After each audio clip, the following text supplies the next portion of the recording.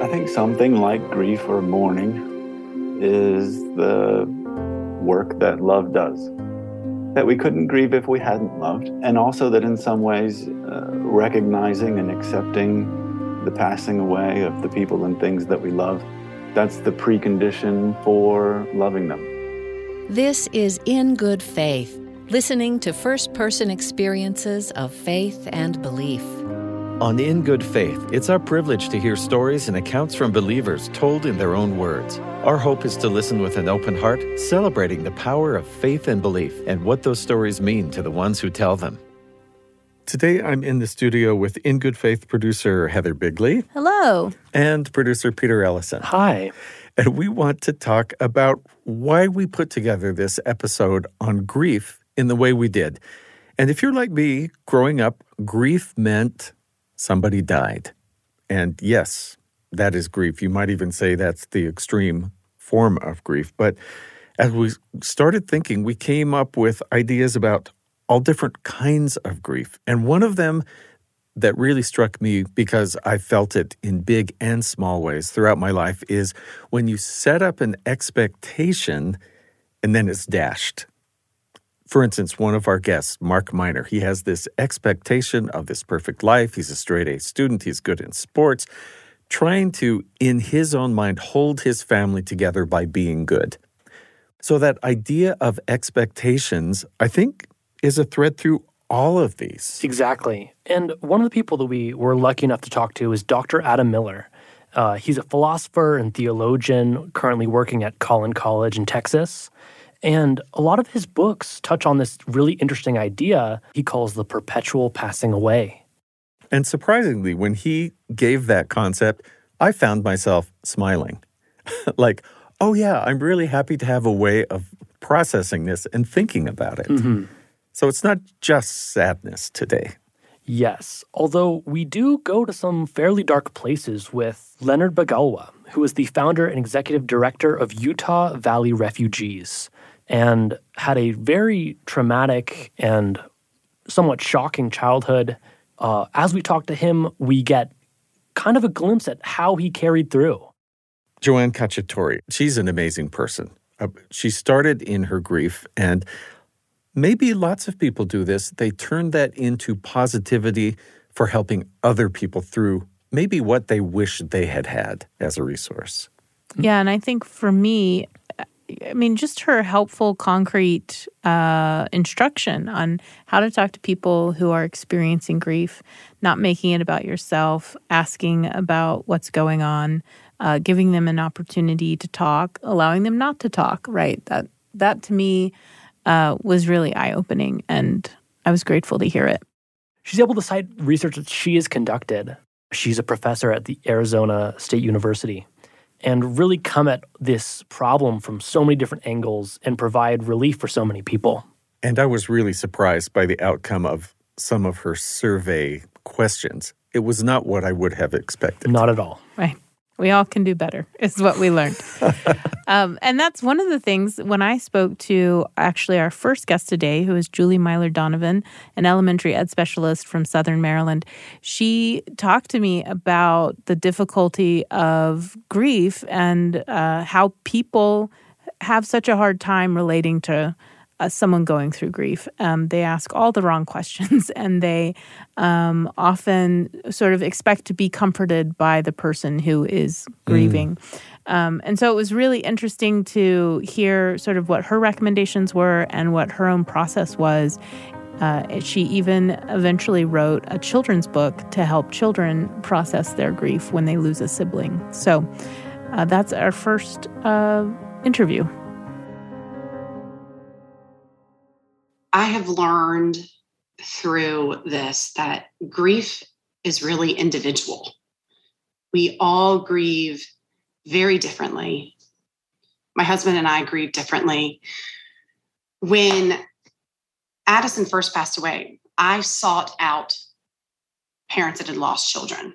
I would talk to anyone that would talk to me because I had to see that there was hope, there was peace, you could find happiness, you could smile again.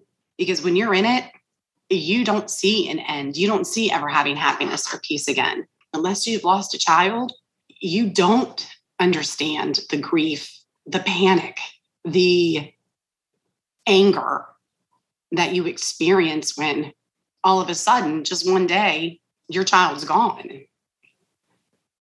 I prayed all the time, and I prayed that she'd be at peace, but then I also prayed that God would help me get through this, giving me the strength to get through this, help me find peace, help my children get through this. In the beginning, it was anger towards God. Why would you take my daughter? What was the purpose? She passed away in our cul-de-sac, diagonal from our house. And I had someone say to me, don't think of it as a place Addison died. Think of it as a place she ascended to heaven. And just that little switch in thinking helped me immensely. But then I was like, okay, this is for my growth, my spiritual growth. What is it I need to learn from this? How can I use this to help other people? This is something traumatic that happened, but I can either let it define who I am, or I can use it and try to do something good. And I think her passing has given me more empathy. I don't think I was as empathetic as I could have been. And I see that in working with children that maybe have special needs or think a little bit differently or have a hard day. The first thing in my mind is, what is causing this? They have trauma.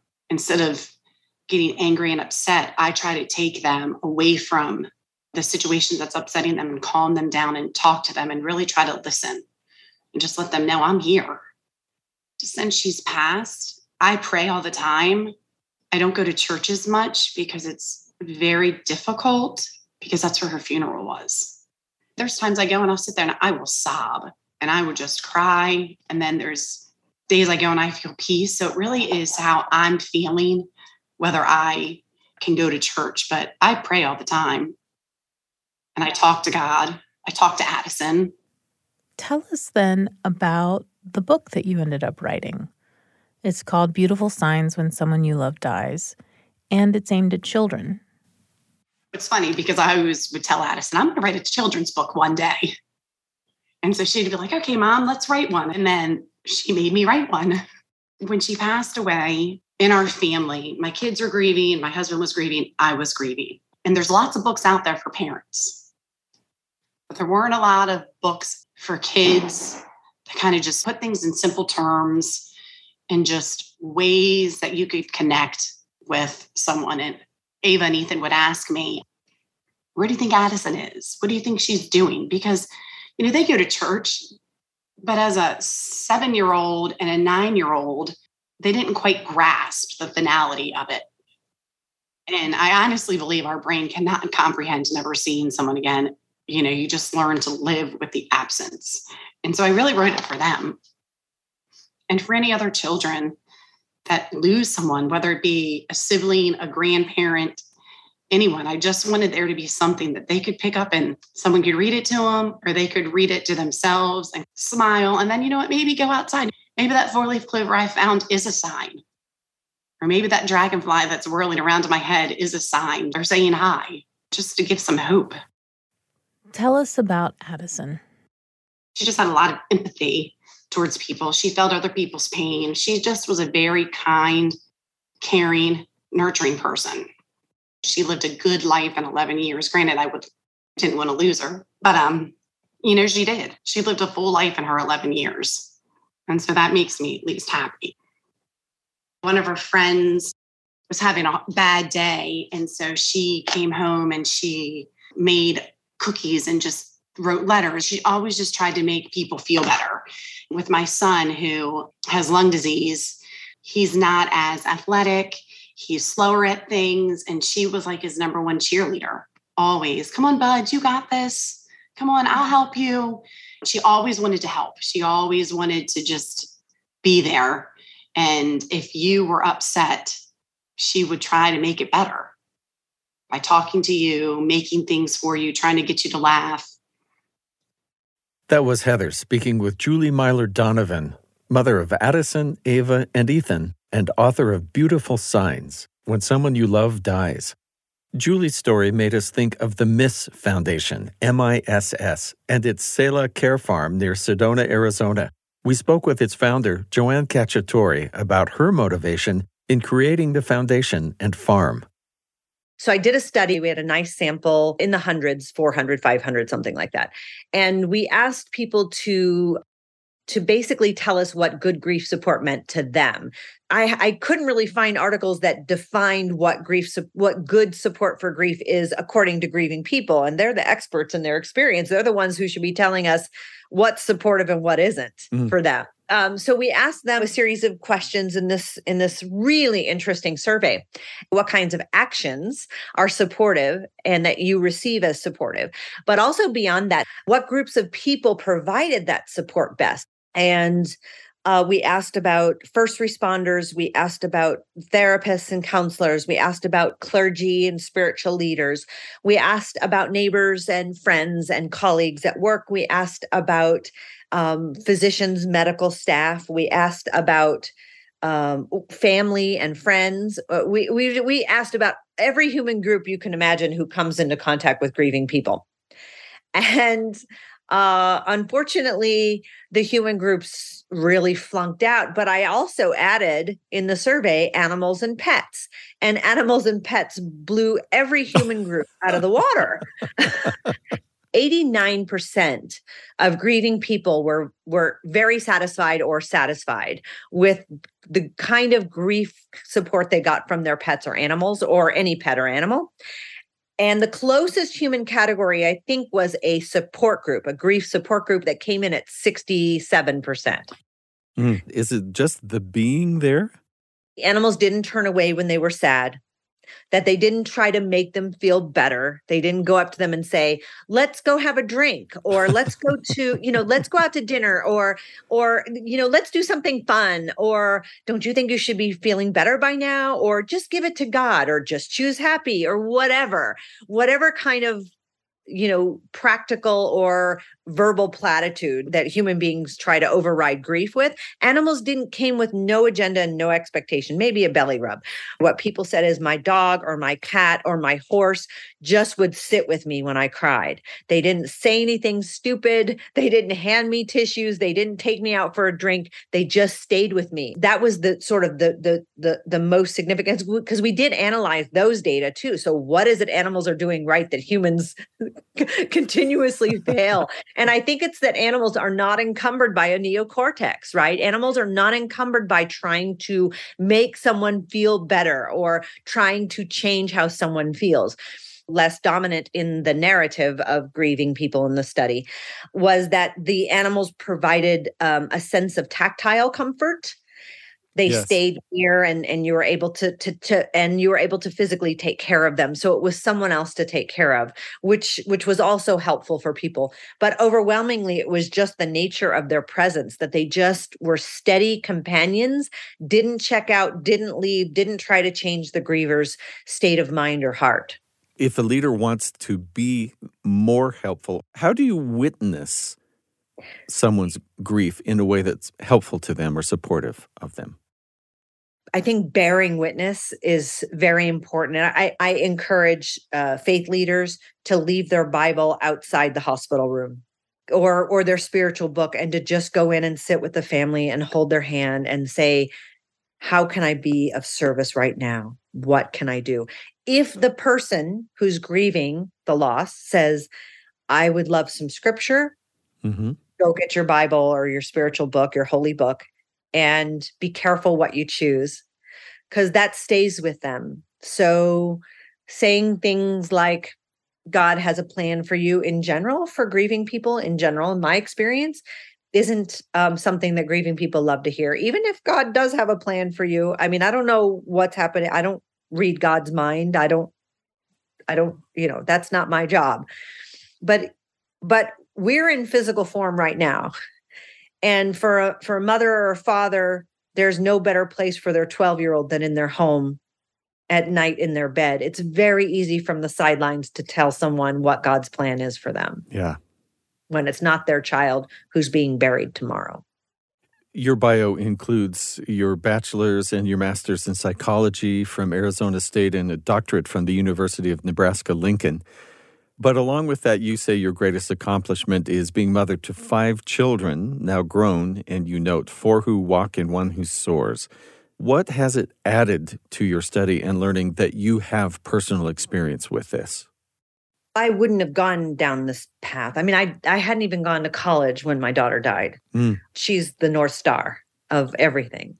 I don't think I would have done this voluntarily. It's not the kind of thing you want to be called to. And I would give it all back if I could have her, but I don't get that choice. The only choice I have is what do I do with it now? Not in spite of grief, but because of grief. I had a friend tell me who had actually lost a teenage son in a swimming accident that we connect at our broken edges. You mentioned that sometimes a religion or a faith group or a congregation can be a support. Now, that's sometimes, but not always. But can you talk about your experience? I was an atheist for a long time. And I don't know exactly where I am. I'm a Buddhist priest, and I teach meditation and I practice Zazen. I practice meditation, but I'm open. I leave myself open because I just don't know. The reality is I don't know anything for sure. I have feelings about things oftentimes, and they're always evolving and always changing. And sometimes they just go back and forth and back and forth. But I will also say that I have had some profoundly inexplicable spiritual experiences around my daughter's death that I can't describe. I mean, I can't explain scientifically, despite being a scientist. You can't do a path analysis on these kinds of experiences. You can't statistically analyze them because they are abstract. But I know what I experienced and I know what happened to me, and it's undeniable what happened and what I experienced. And those kinds of incidences that have happened to me over the past 28 years since she died are really what shifted me from being a hardcore atheist to, there's got to be something. There's got to be something. I mean, this can't be coincidence. So I probably at one point would have called myself a secularist, but I wouldn't say that anymore. I would say that I'm a seeker, and I'm always seeking and I'm always questioning. I hope I get to see her again. That to me, is my heart's greatest desire, is that I will see her again. In fact, I just notice in myself, like it just makes it, I could cry now just talking about it, Yeah. Because the thought that I will never see her again is almost too much to bear. It's for me, it's worse than losing her once. It's like losing her twice. I just really hold on to that possibility, and I don't dismiss it. I don't know for sure, and I'm willing to say that I don't know for sure, but I absolutely hang on to that possibility because I have so much to tell her and I have so much to say to her that I didn't get to say in her very brief life. That was Dr. Joanne Cacciatore sharing insights on how best to support those going through traumatic grief when they've lost a child. Joanne will be presenting at the Grief and Loss in Clinical Practice Conference at BYU on November 4th, 2022. For many of us, the loss of a child would be the worst possible experience we can imagine. But humans face many challenges, and grief accompanies lots of them, including the loss of a homeland. Leonard Begalwa came to the U.S. as a war refugee from the Democratic Republic of Congo. He escaped rebel forces, then migrated through 3 other countries for 5 years before the U.S. allowed him entry. Eventually, Leonard moved to Utah and completed a bachelor's in public health and an MBA. Here's Leonard discussing what he misses about his homeland. What I miss back home most is the cultural Ubuntu culture. So Ubuntu means unity, like love, because over there we live in family. Like we live in, we just say the child is born from one woman, but the child have a lot of mothers. So like there's so many mothers. Like child belongs to the community where I come from, and I miss that one a lot here. Where back home, one thing was strange for me when I come here was I trying to shake people, meet people walking the other side, opposite, and go try to shake their hand. They are looking at me like I'm crazy. Which in my culture, if you pass someone, especially who's older than you, without saying hello to them, you are very impolite, and they can even spank you because the child belongs to everyone to correct you. So I miss unity, and I miss that. No matter how poor we were, but we were still happy because we live in a community that understand each other. I was born in 1980, where two kingdoms were fighting in my country for land, and my mother was pregnant, so she ran in the bush, and that's where I was born. So, when you ask my mother, she describes me as I was very small because I was born premature, very small, and she didn't expect for me to live. So that's how my life started. So she named me Mirindi. That's my name, my native name, Mirindi, which means always on the run or a refugee. And I never know myself in my life I can ever be in a refugee camp or be called a refugee in a different country. When I left my home country, I was 17 years old. I was kidnapped, and I was used as a child soldier in 1997. I lost two siblings in the same same event where they were looking for me after I escaped them. They killed my two siblings, but most of my siblings and parents are still back home. My father's alive and my mother's alive, as well as my two sisters and one old brother. So when I come to the United States, which I thought the life would be now more easy, but I was wrong, completely wrong. Refugees' stories is the same as every refugees. When you run, you don't know anywhere you're going. And I felt the sorrow. Imagine yourself leaving your home country, leaving everything behind. All my childhood was robbed in everything. And then and I was born in the village in the third world country and be in the first world country in a Salt Lake City.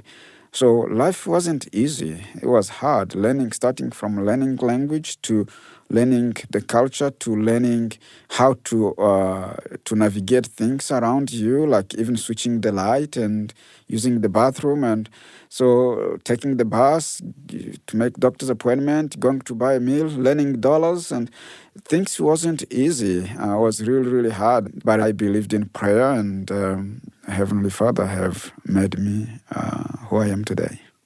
Do you feel like you have a stronger relationship with God because of going through those experiences? With everything that happened to me, I never knew I will survive. Mm-hmm. But I knew that from my childhood. I have a foundation or understand what God and what's our purpose in this life. And God was born Christian, and I believe in prayer. And I know that when you are in trouble, when you are in difficulties, is not the end. And I kept praying for our Heavenly Father to help me, even if I wasn't able to ask what I want, because I didn't know what I want. But He knew how faithful I was, and He continued helping me. So I didn't do anything special. It's just Heavenly Father was preparing me to be who I am today. So now you find yourself married, 5 children. All of that's a lot of work besides just providing for the family. But then you made the extra step of founding Utah Valley Refugees. The idea came when a strange man took me in his house and helped me, sent me to school and get a degree. So the time when I finished my bachelor's degree in public health, I went back to him and said, now I'm done. What can I do to help you. Because he was an old man. I thought he's going to tell me, yeah, you come and take care of me, but he told me one thing is go out there and help other people. I remembered the same language my mother used to use, saying that never eat yourself without helping anyone. So my mother is a charitable woman. Even if she's poor, she have nothing, she still go to the village and pick up children and share the small piece of food she have. And that's where I kind of carried on. The word my friend who took me out of the homelessness used, that go out over there and help others, reminded me my mother, kind word and charitable life she lived. And I'm like, I need to carry on this. And I said that in my life, my entire life, I will do everything I can do to help people. I will not allow anyone to be homeless as long as I have a way to help them. When I got a job in Salt Lake City helping refugees to get access to medical care, that was my position in the organization I was working with, I found out the same problem refugees are having, the same problem I had before. Keep asking, what can we help in order to prevent homelessness? So that's why I decided most refugees we have here, we help here, we get them out of the shelter. Come and give them a second chance, give them a life. Heavenly Father, is on my side and He's helping me. For me, helping people is not my glory, is Heavenly Father, because everything I have done, I just do little things, and that little things brings more powerful result where people gonna be helped more and more and more. To me, helping people is just a calling. A friendship is always the key to everything, not only from the community or the host community, but even from us, refugee population. Yeah, it is hard, and I've been able to work with those people who were doctors in their own country, but they are cleaning the buildings and things because of the language barrier. And I think being a friend of someone is the key to help and break all the barriers. I was one of those people who felt that I'm no longer existent. I think it will be good for people to hear, not only for the American community here, but as well as the refugee community. What I have heard here about is there's no purpose for me to live anymore. Our Heavenly Father, He knows us, and if we are grateful and faithful to Him, and no matter what religion you are from, He will help you. Thanks to Leonard Begalwa, who spoke with us about his journey making a home in the U.S. The difficulties didn't end when he landed here, but he decided to use what he learned to help others in the same situation. We're talking about grief today, and one powerful experience of grief is when our expectations change through our own actions or those of others. I spoke with Mark Miner, a longtime volunteer facilitator with the Latter-day Saint Addiction Recovery Program, about how addiction upended his sense of self, but eventually led to a connection with God in prison. I grew up in a very happy home, or so it seemed, till I was around 6, maybe going on 7, and I realized that there was something wrong. My mom, she was devastated one day. I've never seen my mom like that. She was crying, she couldn't talk, and I kept asking her, "Mom, what's wrong?" And she wouldn't tell me, she would just shake her head. And finally, my dad stuck his head around the corner. We were in the kitchen, and I saw this awful look on his face that I'd never seen before. And at that moment, my mom blurted out, "Your dad doesn't love me anymore. He loves another woman." Are little kids ever given a manual on how to fix their parents? No. But do little kids sometimes feel responsible to try to please their parents and fix their parents? And in my young mind, I thought, well, if I can just be good enough, Dad will love Mom again. I would try to do everything my parents wanted us to do around the house and in the yard. I tried to be this perfect kid. Over the next few years, I never missed a day of school, even when I was sick. And I even got pretty good at sports, and I thought I was on the right track. Why is it that kids do that they think it's on them? Is it because their behavior is the only thing in their control and everything else is out? I think in my case, that was the only thing that I knew to do. I had a very idealistic mind, and I thought, if I can just find the key to make Dad happy, he will love Mom, and we'll be a happy family again. I knew that my parents liked it when we went to church, so my sister Leslie and I never missed church. I probably prayed 15 times a day as a little kid. I grew up with this innate sense that God was there and I could always talk to him. Did you feel that when you prayed? Did you feel some connection? I did, and I wasn't able to fully articulate how I felt. All I knew is I felt God was listening and that God was loving. This seemed to work for a number of years. I got straight A's in school, made some all-star teams. My dad went to Vietnam for a year. That was one of the actually more spiritual experiences in our family. Before my dad left, he got us all together and said, guys, we don't talk a lot about prayer, but I'm going to pray every day for you, and you pray every day for me, and whenever I get back, we'll be together again as a family. And he was gone for 13, 14 months, and he came back. We were living in the D.C. area, and I remember the plane landed, and my dad came down the ramp. My mom ran out to him and hugged him and kissed him.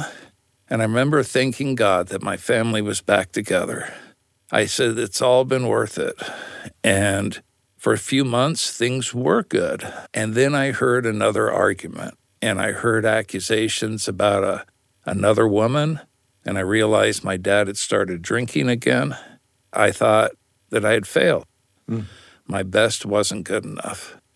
Gradually, the fire in me went out. I just started to feel less and less like I could be this perfect version that I thought God or my parents expected me to be.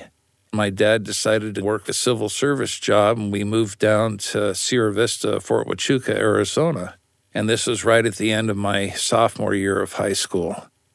I thought I'd died and gone to hell because it was 100 degrees and I left all my friends behind, and I was in this strange place in a small town. I would go up to the military base, play basketball with the soldiers. It was my escape from the reality that I was in a family that didn't seem to love each other anymore. I went to church a couple of times down there, but I thought, what's the use? I thought God was greatly disappointed in me because I hadn't fulfilled the mission that I thought was mine. No loving God would ever put a mission like that on a young kid. But I wasn't dealing with absolute reality. I was dealing with the noise in my head and the lack of connection in my heart. And I was starting to disbelieve in teachers and preachers and parents and society as a whole. And one day at the gym, I wandered out into the enlisted men's barracks next door, and they had a beer machine there. You could buy a beer for a quarter. It did something, that gaping hole in my soul of nothingness and emptiness and lack of connection felt filled to a degree with something a little bit warm and fuzzy. And I thought, I've discovered something. And a day or two later, I did the same thing. And long story short, by the time school started, I was going up every day and buying 6 or 8 beers and drinking them. And I said, okay, this is how I'm going to get through life. I didn't realize that I was setting myself up for addiction. I mean, nobody decides they're going to become an addict. Right. But 18 months from the day that I took that first drink, I got arrested. I was in February of my senior year, and I got arrested for 2 burglaries to pay for my addiction to a couple of the hardest drugs on the planet. So because of those events, you end up in jail, actually in prison, serving a sentence. And you told me once about an experience you had that really was the thing that helped you make a lasting change. Can you talk to me about that? And I heard and felt a voice say, "What do you believe in?" And I dropped to my knees and I prayed for the first time out loud in probably close to 10 years. And I said, "God, I believe that you're there, but I don't really know who you are. And I don't know why you would even want to care about me, because I'm a convict, I'm an alcoholic, and I'm an addict. And I have failed at every important thing in my life. And I wasn't expecting this, but I got a response. I heard and felt these words, "Mark, it's because I love you." And they were the most real and profound words that I've ever experienced. And it was almost like a helmet got ripped off and I could see and hear and feel my Creator for the first time. And I stayed on my knees for a couple of hours. And at first there were a lot of tears of shame that I had cut myself off from this source of acceptance and immense love. And then I was just pouring out my soul with all my regrets and all my sorrow and all my hopes and dreams. And before I got up, those tears had been turned into tears of joy, because I knew that this was my Creator, the God of all the universe. And although I didn't know all of his characteristics, I knew that he was love and that he loved me, and he was personal because he had called me by name. When you were feeling low before this experience, I mean, would you have called that grief? I think grief is a very accurate word for it. And although I don't know that I would have called it grief at the time, right now I definitely would, because I mourned that I couldn't fix my parents and that this life trajectory that I had imagined, that I'm going to be a good person, that I'm going to make a difference in the world, had been totally derailed. And here I was in prison again and then again. And so grief is as good of a description as concise and good as there is. I've always called it discouragement, depression. Those were elements of it. But grief is the bigger picture. That's what it was, Steve. Just a loss. Yes. A loss of what I thought was my soul. I mean, I was created to do something, and I thought I'd failed at it. But now I was starting to be schooled by a loving, personal, caring God who I hadn't even imagined in 10 years. I mean, yes, this was the same God I had talked to, I think, when I was 4, 5, 6 years old. And I remember asking him, well, what's next? And he goes, you get to decide. And I go, well, come on, just tell me.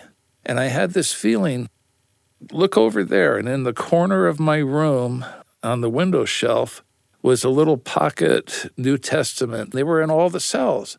And I went over and picked it up. There was a 1/4 inch of dust on mine. I had never looked at it before. But I opened it and I said, okay, what next? Well, you can read. And it started with Psalms and Proverbs and then the whole New Testament. But I started to believe in Jesus. And when I was able to go a little further with things, I started to attend various church services there in the prison. Would you call this hope? Yes. Oh, there was very much an awakening of hope. And it was excitement. There was discovery. I was finding a God with whom I could do business. It wasn't this God who was terribly disappointed in me and writing down thousands of pages of the times that I'd screwed up. No, this was a God who was on my side and who was leading me on. I remember that conversation with God. He said, how do you feel about yourself? And I said, well, honestly, not very good. I've really messed up your life. And he clarified. He goes, no, how do you feel about yourself right now? And I said, well, right now, because you're there and I can talk to you, I feel much better. I feel hope. And you tell me that you love me, and that really feels good. Well, if you love someone, how do you treat them? And I thought about my mom, and I thought about all the people in my life who I've loved. And I said, well, if you love someone, you protect them. You watch over them. You care for them. You pray about them. You cherish them. And God then answered, well, if you cherish someone, what's your decision? And then I said, well, I'll probably have to pray 400 times a day. And for the first time, I heard God chuckle. And he said, I'll be here. I'll be here. Long story short, that began my journey with God.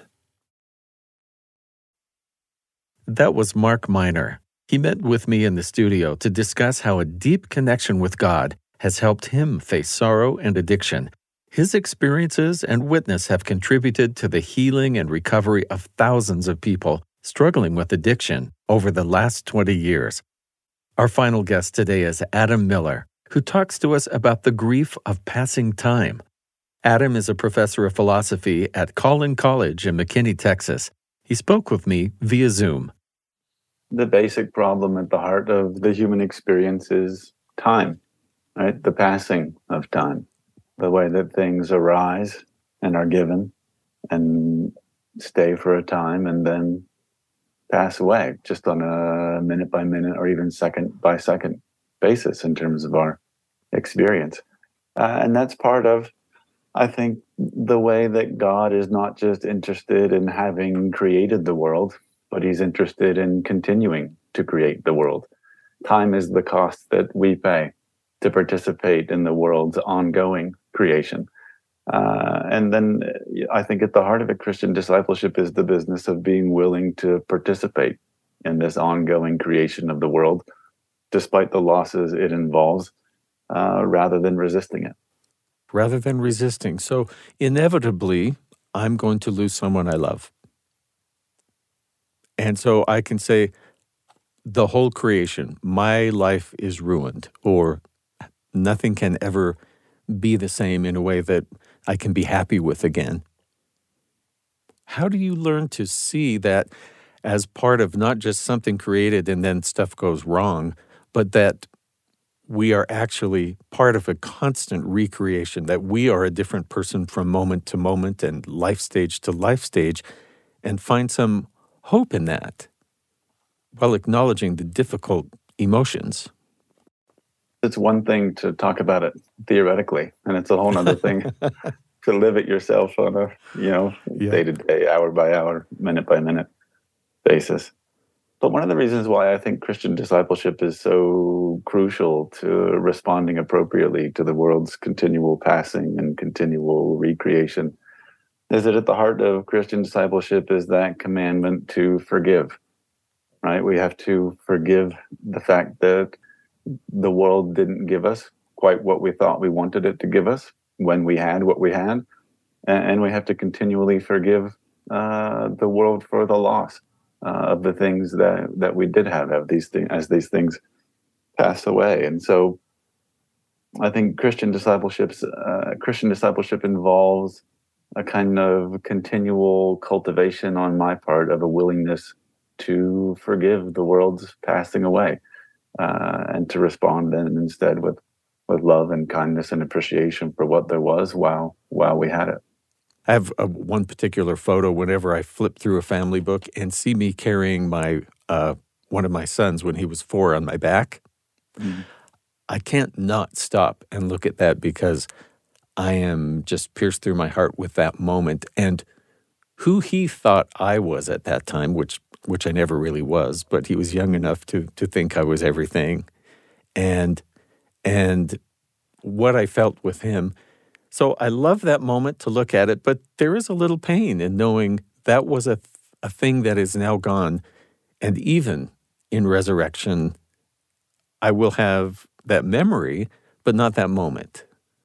One of my strongest tactile memories as a father is of picking up my 5-year-old and 3-year-old sons and tucking them under my arms like footballs and carrying them up the stairs to bed at night as they squirmed and giggled. One of those boys is headed to college in just a couple of days, and one is a junior in high school. Good luck carrying them up the stairs. Yeah, they're going to carry me up the stairs these days. Even if the promise God makes that we can be together forever in some sense, my sons and I, even if that promise holds true, it's still the case that my 5-year-old and my 3-year-old, they're never coming back, right? Those boys, that particular moment, that particular kind of relationship that we had, that's gone. And in order to love and continue loving those boys, I have to be willing to let go of what has passed, greet what is present, regardless of whether it's quite what I wanted or not, and then respond with whatever good is needed. We're constantly measuring every present moment against what we thought we wanted it to be, and then finding it wanting, and then resisting and rejecting it in some sense. But that both prevents us from appreciating what it is, and it prevents us from loving what good it has to offer. I found myself for the past 15, 20 years orienting my religious life around one basic practice: the attempt to expose myself to and recognize and accept the truth about who and what I am, the truth about the people that I love, the truth about the world of which I am a part. And the harder I've tried and the deeper I've gone and the more successful I've been in exposing myself to these truths, the more obvious it's been to me that time is the fundamental factor that's shared by them all. Right? It's the framework for everyone and everything that I have and that I am. And so to be willing to feel it, to see time and to feel time and to witness its rising and its passing has felt fundamental to me. And I've tried to see it both at that most granular, intimate, personal level, and I've tried to be more sensitive to it at those larger social, global scales as well. I think something like grief or mourning is the work that love does, right? That we couldn't grieve if we hadn't loved. And also that in some ways, recognizing and accepting the passing away of the people and things that we love, that's the precondition for loving them as what they are, right? It's the precondition also for appreciating them in the moment. If as a father, feeling the weight of those boys in my arms as I carry them up the stairs, if I'm sensitive to the fact that this moment is not going to come back as I carry them up the stairs, right? That also powerfully invests me with the capacity to love and appreciate them even more deeply, if I'm sensitive to that as the moment itself is unfolding. And so I think in some ways, it's not just the case that I wouldn't grieve if I hadn't loved. It's the case that my willing to witness this passing, to mourn, to grieve, is itself a precondition for my ability to love. We have this unique teaching in Latter-day Saint doctrine of a God who weeps, that even knowing good eventual outcome and where he's pulling us to and what he's pulling us through, that in witnessing our sorrow, like Jesus with Mary and Martha, knowing full well that he was going to call Lazarus back to life, still wept with them. Is that hopeful to you, to have a God who does have sorrows as well as joys? It seems to me that there are two basic ways to think about God. We can think about God as being in some way fundamentally outside of time and untouched by time, right? We can think about time as a kind of temporary interruption in eternity, and that we suffer loss for the moment as time passes, but soon enough we'll escape time altogether and we'll return to be with God, and time won't be a factor. Things won't pass, they won't change, they won't be lost. That, I think, is a pretty traditional Western theistic way of thinking about God, but there is a door open to us as Latter-day Saints, I think, to think about God as being in time, to think about time as being fundamental to God's own experience of reality, to think of him as being in it with us in the world's passing and recreation from beginning to end. And to think about the gospel itself as not a way then of escaping from time and the losses that it involves, but to think about the gospel as the art then of handling those losses in a way that redeems them, even as it doesn't necessarily prevent them.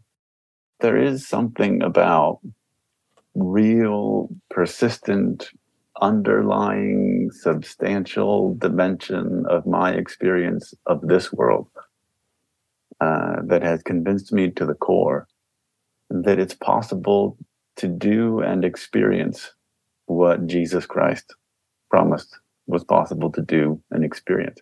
That it's possible for me to undergo the kind of transformation that Jesus promised, that it's possible for me to experience the kind of love and joy that he promised, even amidst all of life's troubles and passings and sufferings. That's what I'm convicted about. That's what convinces me to pray again, to show up at church again, to serve again. Not because I have any certain sort of conviction about things other than this world, but because in this world, as part of this world, something that I am happy to call God keeps showing up in my experience and saving me and transforming me. So we've talked about lots of different kinds of grief, and yet all of these people seem to have had to, because of that process, I think become deeper, richer people. And I was very touched by Dr. Cacciatore talking about how she's always thought of herself as an atheist, and this experience pushed her to open up her worldview just a little bit. And for me, that's similar to Adam Miller talking about we have to reconsider what we think we know about the eternities, really, what we will regain in the eternities. So, One thing that has stuck with me since I heard it is what Mark Miner said about learning to deal with a God that he could do business with. That one phrase really stuck out to me because sometimes we might think about our faith as a way of a Band-Aid over some of our grief and not something that we might need to, go into business with God with. And kind of beginning this more active partnership has been something that's really stuck with me. And not just life not turning out as we expected, but finding out God isn't who we expected can be a very disorienting thing, and yet ultimately a very inspiring and grounding thing. This episode was produced by Heather Bigley with help from Peter Ellison and Austin Ball. Sound design and editing from Sam Clausen and Daniel Phillips. We'd like to thank Adam Miller, Mark Miner, Leonard Bagalwa, Joanne Cacciatore, and Julie Myler Donovan for sharing their thoughts and experiences with us. In Good Faith is committed to the idea that we all benefit from hearing people of widely varying backgrounds share their personal experience with faith and belief. In fact, we think people with such experience deserve some of our best listening.